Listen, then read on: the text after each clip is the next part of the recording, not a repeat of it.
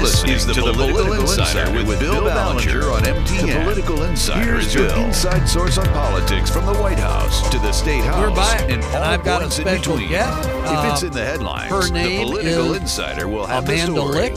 She Let's is get started. the Government Here's Affairs Bill Manager Ballenger. for the Great Lakes region. Hello out there in Michigan For Radio the Land. Nurse Family We'll talk about Partnership. 3 issues briefly. Now, I'm just going to say that late last year, in the program, a supplemental First, budget like of $325,000. Since we talked about this subject passed, a week ago, a proposed settlement as part of in a the lawsuit big challenging $1.3 billion congressional supplemental and state legislative appropriation maps by the that Michigan would have legislature meant the for redrawing of at least what is called the 11 Nurse Family Michigan Partnership. I State believe House this district particular is out, grant is going to Kent and Ingham counties. A trial, And I on have the got entirety of Amanda the Lick lawsuit here. Was Amanda Lick, thank on you for Tuesday being of with this us. week and completed Thank you so this much week. for having me today, Bill. Okay, let me last ask you, what Friday, is just to the Nurse retrace Family our Partnership? steps here a little Could you bit. just give our A listeners 3-judge federal a description? panel Absolutely, I'm happy to do that. the So, League Nurse of Family Women Partnership Voters has been around for versus approximately Benson 40 years, case and what it rejected is a controversial a proven proposed settlement home on the visiting lawsuit model between where we Secretary pair of State bachelor-prepared Jocelyn nurses. Benson So those and nurses go the plaintiffs. to And the the court homes and they sided with visit Republicans who first-time said the consent low-income WIC or decree Medicaid-eligible that, moms very early in pregnancy. Jocelyn Benson And the goal of those visits had sought is was to help fatally improve pregnancy outcomes, flawed in child several health and respects. child The health and court, development which outcomes, to that and point then to help the moms had set largely goals ruled to improve in the the economic plaintiff's self-sufficiency of the family. said that a So settlement would those be those improper nurses, without the paired with consent of those the moms, Republican elected really officials unlock who that mom's intervened in the heart's case. desire in Further, that it said first Mrs. pregnancy, early Benson in pregnancy, lacked the to help her authority to become enter the into a best mom that settlement. she can be. Jocelyn Benson claimed Okay, in that the past she was couple of decades, let's say, with how broad many authority families to have settle been litigation affected with by this binding program, effect would on you Michigan's political So subdivision. the But the court, replication of this which model has began in 2 judges 1996, appointed and by approximately Democratic presidents, 287,000 scoffed families at across the the country. argument. And So then since we began implementing in Michigan then across 10 a sites, trial we have ensued served around in Detroit 5,700 on families. Tuesday, and it was completed. So by how yesterday, widespread or is I it should in say Michigan? I mean, for Thursday of instance, this if week, this grant by the legislature in because December was Justice for Kent and Ingham Sotomayor counties, that's of just the 2 U.S. out of Supreme 83 Court said counties. the What trial about the should rest go of the ahead state? despite Right, so we Republican have 10 efforts to locations postpone it across the until the state, U.S. Supreme and Court they could are really, rule on a couple Nurse of Family Partnership important serves reapportionment, the highest redistricting risk cases families, in other and states so we like work with the state Maryland and and North communities Carolina. where That's they not might be expected having until some June. poor pregnancy So that's where or things birth stand right outcomes, now. The and where those court, the high-risk federal families court, are located. 3-judge panel So we in currently have Detroit sites has in Wayne said County, the trial is Oakland over. County, Macomb, We've taken all Kent, the testimony Genesee, we're going to take, Hingham, but Kalamazoo, the Saginaw, plaintiffs Darien, and defendants Calhoun, could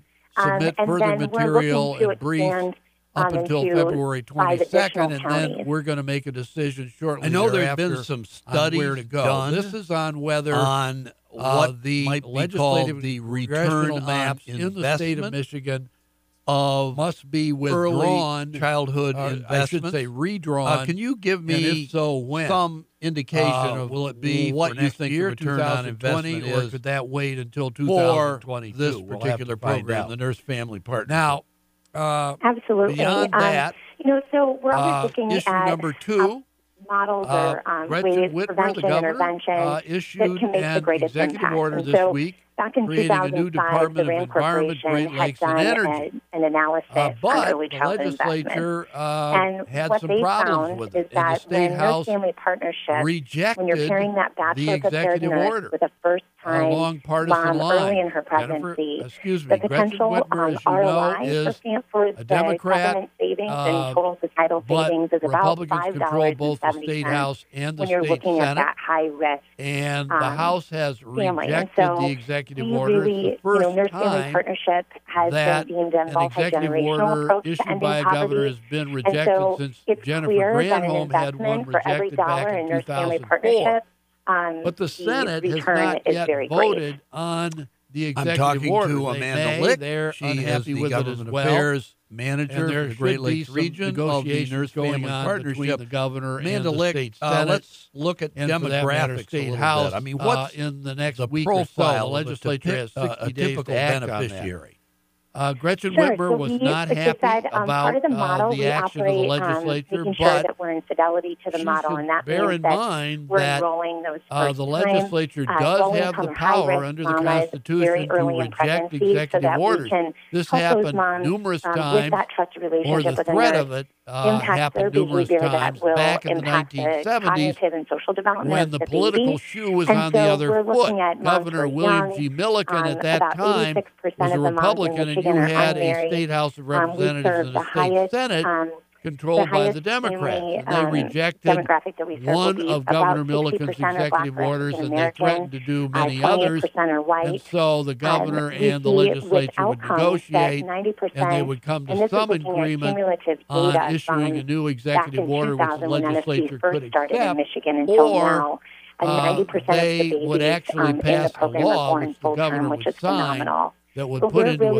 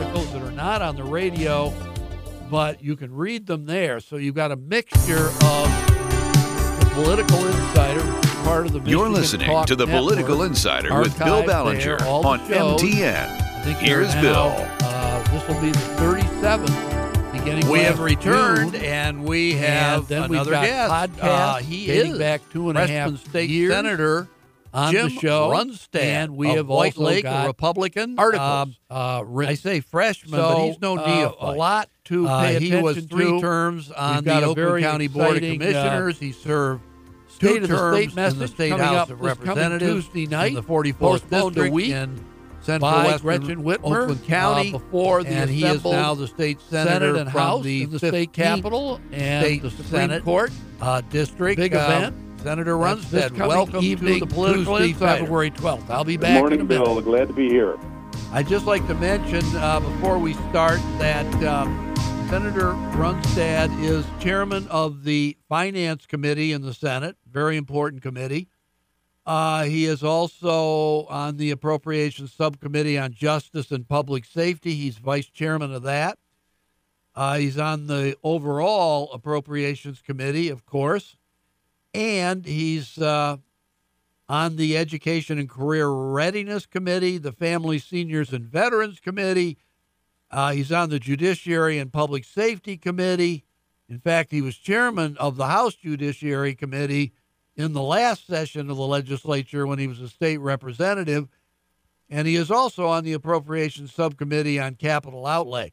I'd like to start by asking him, he's got so many irons in the fire and so many things to talk about, but I'd like to ask him about something he's interested in, he's introduced legislation on, and that is stopping what is called the revolving door between legislators who exit the state capitol and step into a cushy six-figure job in the lobbying corps immediately with no cooling off period whatsoever, which doesn't look too good to a lot of the public, even though we've been blessed by having no scandals with respect to this as far as I can determine.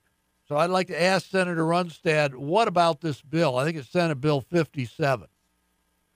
That's correct, Bill. And the concern that I have is a lot of it is the perception of the public. There was a national organization that looks at transparency in the various states, and Michigan was 50 out of 50. We're still 50 out of 50. So anything and everything we can do, to give the public some sense of relief that we're moving in the right direction on transparency is a positive. And Michigan is only one of 12 states that does not have a waiting period, a cooling off period, so that you can be a legislator, and the very next day after you've termed out of the office, you can step into a nice lobbying position. And there's always concern when the legislature and Congress and all of these entities are off in the distance, in this case, Lansing or Washington, and the public can't see what's going on at a day-by-day basis. Is there something untoward that is occurring? Is there kind of a sleight of hand, a quid pro quo that, well, if you hold this bill up or if you fast-track this bill, there's a nice job waiting for you? Now, that's illegal. It's not to be done, but it doesn't say that there isn't the public concern that subtleties can exist, and this would just wipe that out, because those legislators, after they have left office, we have the shortest term limits, and so within 2 years, you have a third gone and a third coming in every cycle, and so that legislator's influence would begin to diminish. However, if they're really good at what they're doing and they really have value, after that 2 years, they would be able to still be hired by a company. Well, when you mentioned Michigan as 50th out of 50 states in terms of transparency, I think Michigan is one of only 2 states where legislators are not required to divulge any sort of personal financial information whatsoever. We're one of only 2 states that does not require that in some way, shape, or form. Congress demands that be done. What about that? Is that something you think would be a step Michigan could take? And might you be interested in introducing legislation on that?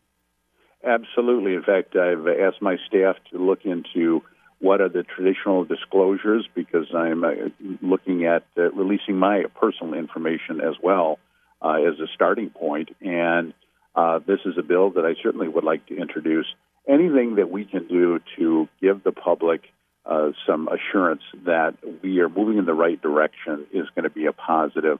I just put in a bill this week that said that if an entity violates the Open Meetings Act and they are sued by an individual in the community, and if the entity loses, then that entity owes the legal fees to that individual. That's currently not the case, and it will ensure that these entities are not playing fast and loose with the law, that if they are violating open meetings and they get sued, they're going to have to pay. The only other question I have about any of this legislation is what realistically are the chances you can get it passed? I mean, a lot of this stuff, I got to tell you, Senator, has been around for almost half a century in bill form. Legislators in the past have introduced it, and it never gets anywhere.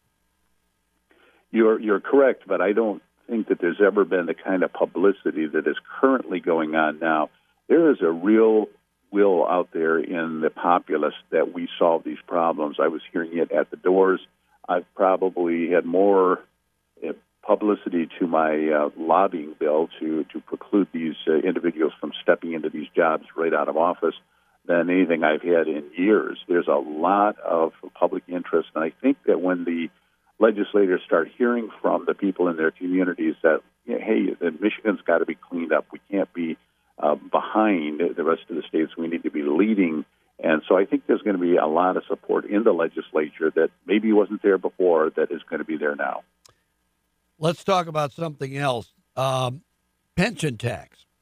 You are chairman of the Senate Finance Committee, and I think you had a committee meeting this week on legislation to get rid of what is called the pension tax. That's kind of an erroneous description of it, but it's been in effect since the spring of 2011, 8 years, not very popular in many quarters of the state. You were not a member of the legislature at that time, so you're not responsible for it.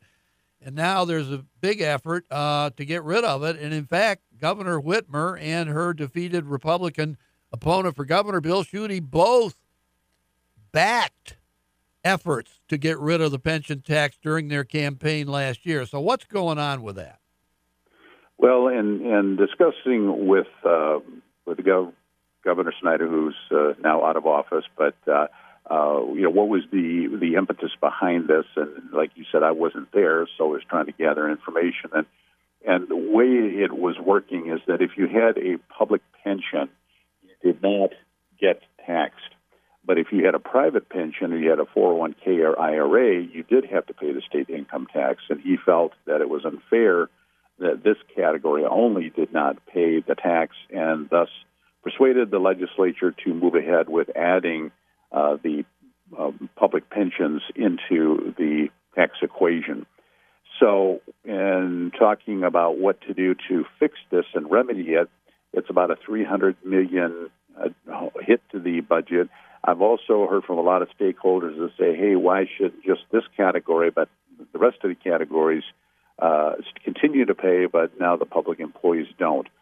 So we're working very diligently on this. I had David Zinn come in, who's our expert, and he explained the complexity. I don't think there was a committee member there that did not understand how this pension tax was implemented and how it works and what the ramifications are. So it was a very, very informative meeting, and it's a starting point because a lot of things change when you make these moves. We've got to find what is going to be hit to the budget. Is the administration going to be on board with this? So there's a lot of discussion we're going to have, but I feel pretty confident we're going to get something out that is going to be able to be supported by the legislature and hopefully signed by the governor.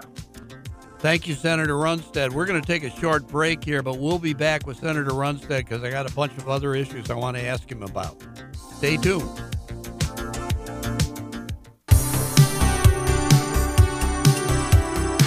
You're listening to The Political Insider with Bill Ballenger on MTN. Here's Bill. We have returned, and we have another guest.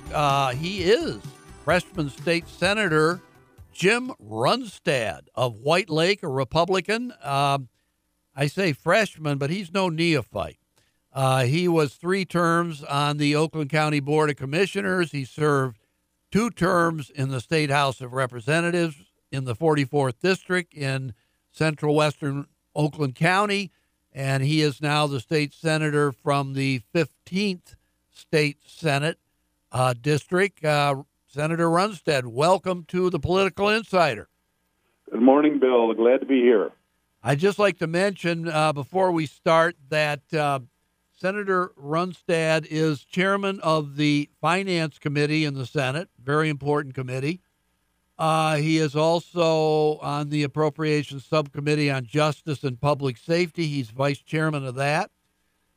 He's on the overall Appropriations Committee, of course, and he's on the Education and Career Readiness Committee, the Family, Seniors, and Veterans Committee.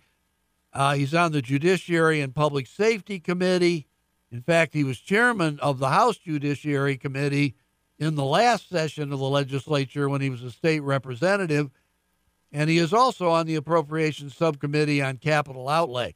I'd like to start by asking him, he's got so many irons in the fire and so many things to talk about, but I'd like to ask him about something he's interested in, he's introduced legislation on, and that is stopping what is called the revolving door between legislators who exit the state capitol and step into a cushy six-figure job in the lobbying corps immediately with no cooling off period whatsoever, which doesn't look too good to a lot of the public, even though we've been blessed by having no scandals with respect to this as far as I can determine.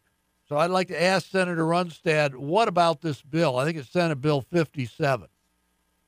That's correct, Bill. And the concern that I have is a lot of it is the perception of the public. There was a national organization that looks at transparency in the various states, and Michigan was 50 out of 50. We're still 50 out of 50. So anything and everything we can do, to give the public some sense of relief that we're moving in the right direction on transparency is a positive. And Michigan is only one of 12 states that does not have a waiting period, a cooling off period, so that you can be a legislator, and the very next day after you've termed out of the office, you can step into a nice lobbying position. And there's always concern when, the legislature and Congress and all of these entities are off in the distance, in this case, Lansing or Washington, and the public can't see what's going on at a day-by-day basis. Is there something untoward that is occurring? Is there kind of a sleight of hand, a quid pro quo that, well, if you hold this bill up or if you fast-track this bill, there's a nice job waiting for you? Now, that's illegal. It's not to be done, but it doesn't say that there isn't the public concern that subtleties can exist, and this would just wipe that out, because those legislators, after they have left office, we have the shortest term limits, and so within 2 years, you have a third gone and a third coming in every cycle, and so that legislator's influence would begin to diminish. However, if they're really good at what they're doing and they really have value, after that 2 years, they would be able to still be hired by a company. Well, when you mentioned Michigan as 50th out of 50 states in terms of transparency, I think Michigan is one of only 2 states where legislators are not required to divulge any sort of personal financial information whatsoever. We're one of only 2 states that does not require that in some way, shape, or form. Congress demands that be done. What about that? Is that something you think would be a step Michigan could take? And might you be interested in introducing legislation on that? Absolutely. In fact, I've asked my staff to look into what are the traditional disclosures, because I'm looking at releasing my personal information as well as a starting point. And this is a bill that I certainly would like to introduce. Anything that we can do to give the public some assurance that we are moving in the right direction is going to be a positive. I just put in a bill this week that said that if an entity violates the Open Meetings Act and they are sued by an individual in the community, and if the entity loses, then that entity owes the legal fees to that individual. That's currently not the case, and it will ensure that these entities are not playing fast and loose with the law, that if they are violating open meetings and they get sued, they're going to have to pay. The only other question I have about any of this legislation is what realistically are the chances you can get it passed? I mean, a lot of this stuff, I got to tell you, Senator, has been around for almost half a century in bill form. Legislators in the past have introduced it, and it never gets anywhere. You're correct, but I don't think that there's ever been the kind of publicity that is currently going on now. There is a real will out there in the populace that we solve these problems. I was hearing it at the doors. I've probably had more publicity to my lobbying bill to preclude these individuals from stepping into these jobs right out of office than anything I've had in years. There's a lot of public interest, and I think that when the legislators start hearing from the people in their communities that, hey, Michigan's got to be cleaned up. We can't be behind the rest of the states. We need to be leading. And so I think there's going to be a lot of support in the legislature that maybe wasn't there before that is going to be there now. Let's talk about something else. Pension tax.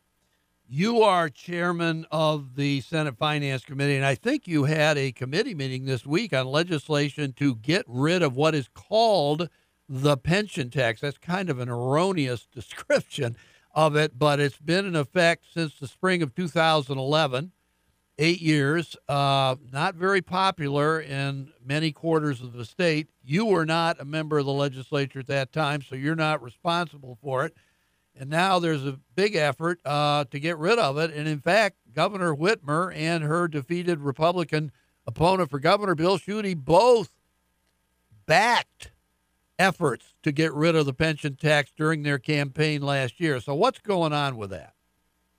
Well, in discussing with Governor Snyder, who's now out of office, but what was the impetus behind this? And like you said, I wasn't there, so I was trying to gather information.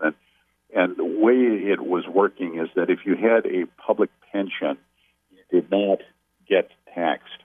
But if you had a private pension or you had a 401k or IRA, you did have to pay the state income tax. And he felt that it was unfair that this category only did not pay the tax, and thus persuaded the legislature to move ahead with adding the public pensions into the tax equation. So in talking about what to do to fix this and remedy it, it's about a $300 million hit to the budget. I've also heard from a lot of stakeholders that say, hey, why should just this category, but the rest of the categories continue to pay, but now the public employees don't.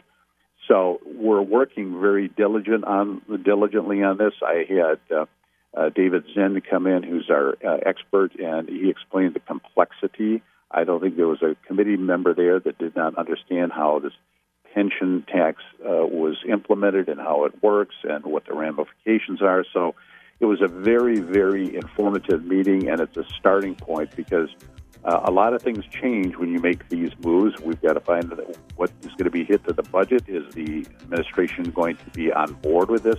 So there's a lot of discussion we're going to have, but I feel pretty confident we're going to get something out that is going to be able to be supported by the legislature and hopefully signed by the governor. Thank you, Senator Runstead. We're going to take a short break here, but we'll be back with Senator Runstead because I got a bunch of other issues I want to ask him about. Stay tuned.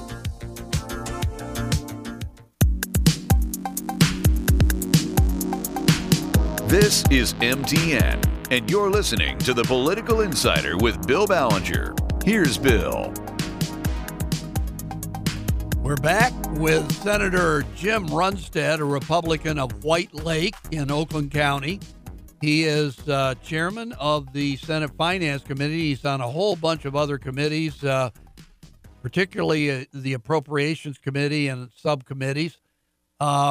He's in the middle of a lot of very important legislation that's going on. I'd like to ask him about another subject that hasn't gotten that much attention, but he's pretty passionate about, as I understand it, Senate Bill 77.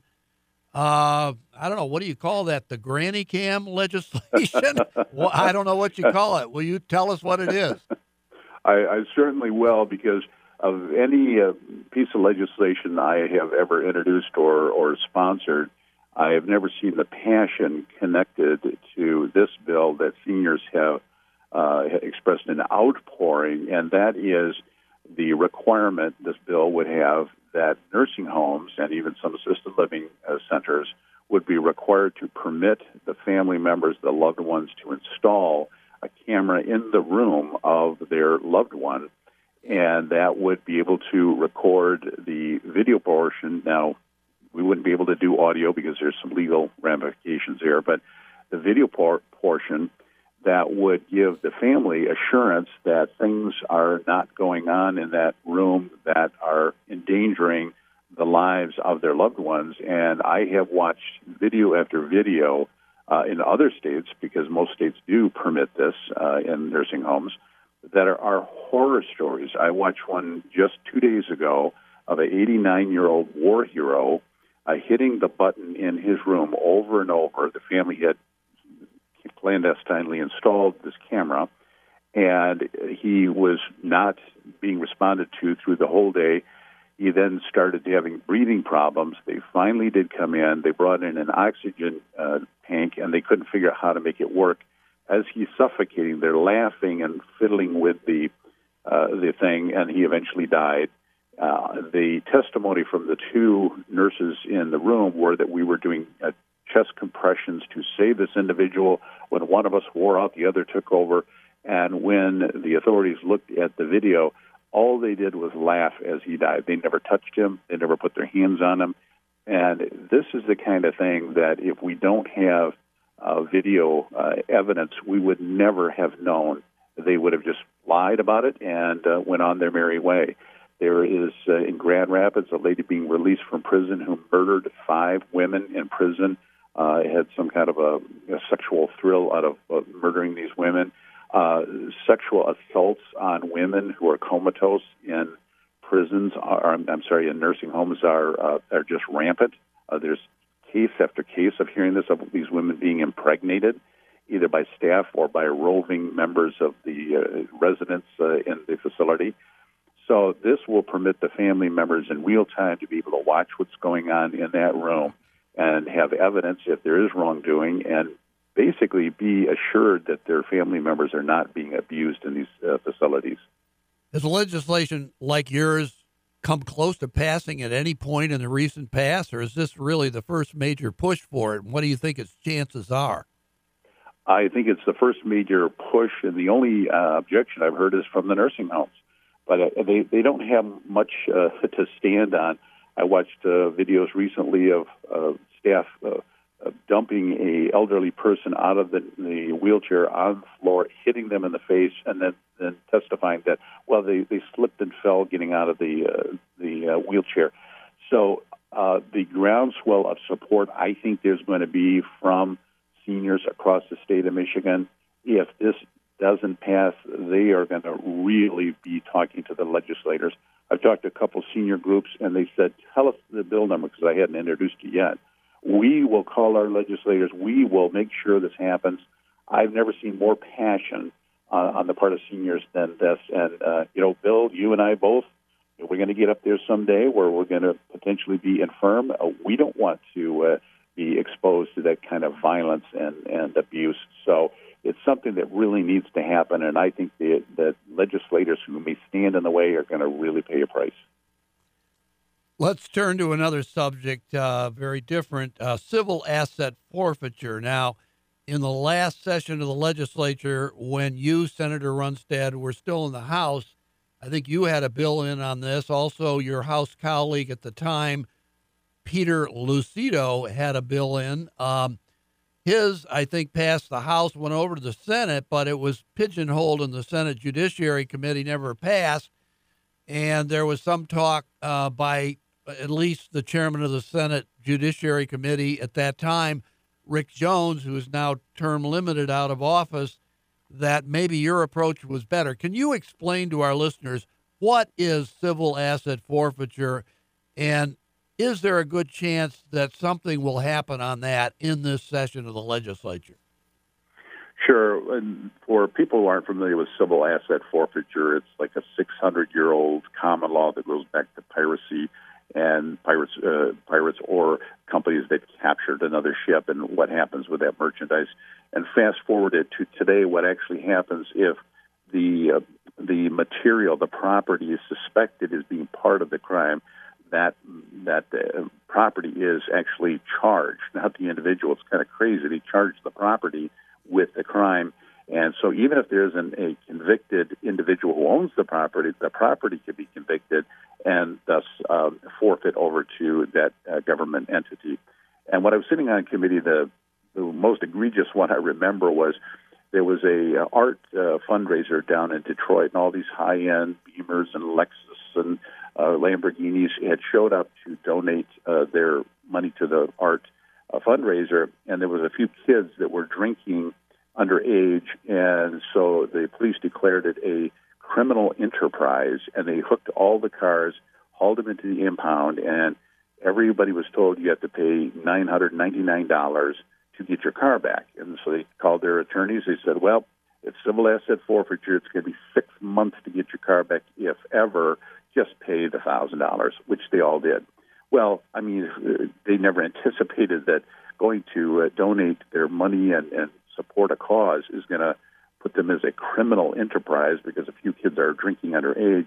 And that's the kind of thing where you could have real abuses. And this bill that Senator Lucido put in and the bill that I put in were designed to prevent these kinds of activities. In my bill, it said that if there's a civil asset forfeiture by law enforcement, it goes directly first to the prosecutor, because I've talked to a lot of prosecutors that say if we had oversight, we'd look at some of this stuff and say, no way, you give that right back. This person had a receipt for that $10,000 in the car from the bank. You can't seize that. So that would have been the bill I had, and the bill that Senator Lucido had wants a conviction of the individual before you could seize that property. That did pass out of our Senate Judiciary Committee and is now on the floor of the Senate. So I think there's going to be a lot of movement on probably both of these bills, but there's maybe some negotiating, some tweaking of Senator Lucido's bill, I think, before it actually comes out and gets signed by the governor. But there's a lot of momentum, and I certainly believe that something's going to happen in both these cases. Doesn't a lot of civil asset forfeiture circle around drug cases? They do. That's the majority of the cases. And I did, when I had in the judiciary as the chair, I had meetings around the state, and I heard a lot from law enforcement. And we pretty much agreed that a person who has $50,000, $500,000 in cash, vacuum sealed in a secret compartment in a vehicle with no demonstrated evidence where it came from is probably a drug mule. And so in those cases, we do permit them to do the civil asset forfeiture. But anything under $50,000 could be a whole host of innocent people. And so in all those cases, you have to have a conviction in order to get that asset. But if it's a big drug dealer operator, couldn't he or she just break up what they've got in money into the denominations lower than $50,000 and handle it that way? Well, they usually like to do them because they're transporting these on highways that are known as drug highways all the way down across the southern border. And the more trips they take, the more jeopardy they're in. They usually like to take large amounts, not small amounts, for these drug mules to get the money back to Mexico. So they take them over the border, they deliver the money, and then there's a shipment by somebody else. So the drug mule's main job is carrying the money. And the law enforcement is getting better and better at spotting these individuals. So they're getting caught more often, and the more trips, the smaller numbers, really jeopardizes their enterprise. Okay, Senator, I wish we could keep on talking because we've only talked on 4 or 5 subjects. My God, we'd have, a dozen or 2 dozen more we could talk about, but we run out of time. But thank you so much, Senator Jim Runstad, Republican of White Lake, our guest on the Political Insider.